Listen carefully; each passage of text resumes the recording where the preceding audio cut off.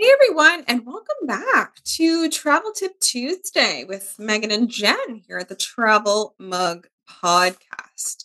Just having returned from Cuba, this week I wanted to chat about airport VIP lounges and did think the experience that we had was worth it?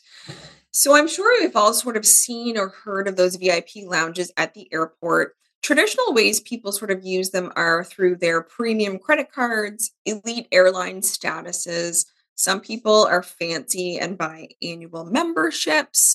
But maybe you didn't realize that you can also buy day passes to a lot of them. Jen, did you know about the day pass thing? Did know about the day pass thing. Oh, you're so clever. Well, we had never done this before. However, of course, not having done any excursions on our trip to Cuba, we thought we would maybe splurge, spend some money, and do the airport VIP lounge at the Santa Clara Airport. So we purchased our entry at the resort through our Sunwing rep. However, I did see people sort of just at the airport randomly wanting to use it and then buying it directly there. So either or seems to work. Our experience in terms of the cost, which I'm sure also varies airport to airport, but ours was for two people, 60 US dollars, which is approximately 83 Canadian with the exchange. And at the airport, again, I'm sure the services also vary from airport to airport, but this is what we got. So 3 hours of total use came with the purchase. You did get an express check-in lane for our flight. Now, of course, express always depends on the length of the line.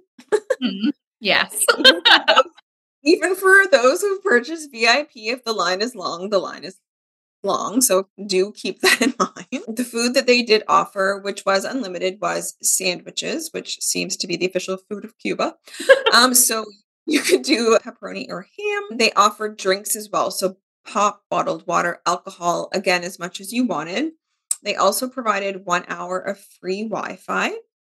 If you do happen to smoke, there was a smoking room, which is, I'm sure, why a lot of people likely use the service because otherwise you have to go much longer without a cigarette. So the smoke didn't waft in, like it didn't bother us at all. So it was really separate. The seats in there were also more comfortable. We were away from the hordes of people in a crowded airport. The airport isn't huge. So it was just rows and rows and rows and rows of people in chairs. Right. So this, of course, got you a bit away from that. There were more private bathroom facilities, of course, within the VIP lounge. And then we were able to also board the flight right from the lounge. So we didn't have to go back into the regular airport and queue up with everybody else. They just actually checked us in right from the lounge. So those were kind of the options that we got with this purchase. And I would say overall for us at the end of a 2 week trip, the cost this time around was worth it. Now, worth it is different for everyone. You Right. know what I mean? So will it Yeah. be worth it for you? I mean, that depends on the budget you have and your preferences. But I know I would definitely like to try it again for the experience now in other airports and countries to kind of contrast and compare. But again, it will depend, of course, on how much it will cost, etc. But for this trip, after especially 2 weeks, really think it was worth it for us to finish things off that way. So have you ever used a VIP lounge at an airport, Jen? No, we were supposed to use it on our ill-fated trip to Italy that I've mentioned 50 million times, but obviously we didn't go. So someone had actually given us passes Oh, uh, nice. to use. I was supposed to be traveling with my stepmom who had cancer.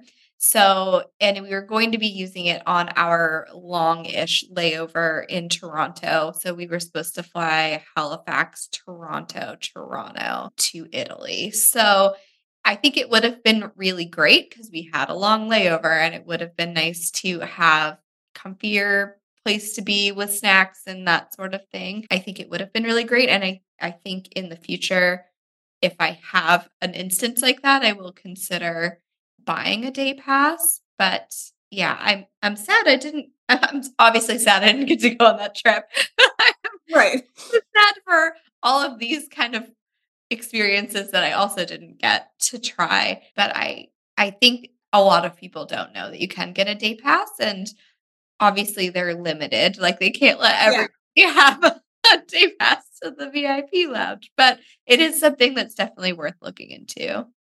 Yeah, no, I agree. And I definitely hope to be able to use it, again in the future. But again, it really depends. Like you said, length of layover, all the things that you have to consider before purchasing it. But it definitely worked for us. And we'd love to hear from anyone listening if you've had an experience somewhere around the world with an airport VIP lounge. Let us know. We'd love to hear from you about this and what your thoughts are about it as well. So, that is it for this week's Travel Tip Tuesday. Thanks as always, everyone listening, for your support. If you do enjoy the show, you can support us further through Buy Me a Coffee. The link is in our show notes. And thanks to our past guest, Kat, for her recent support. We adore you. So thank you so much for supporting the show. Other ways you can support us without purchasing anything is through a review. I mean, on Apple Podcasts or Spotify. Share the show, of course, with a travel loving pal. We'd love to spread the word even further. And you can find us on social media at Travel Mug Podcast and our website, travelmugpodcast.com. So until next time, bye everyone.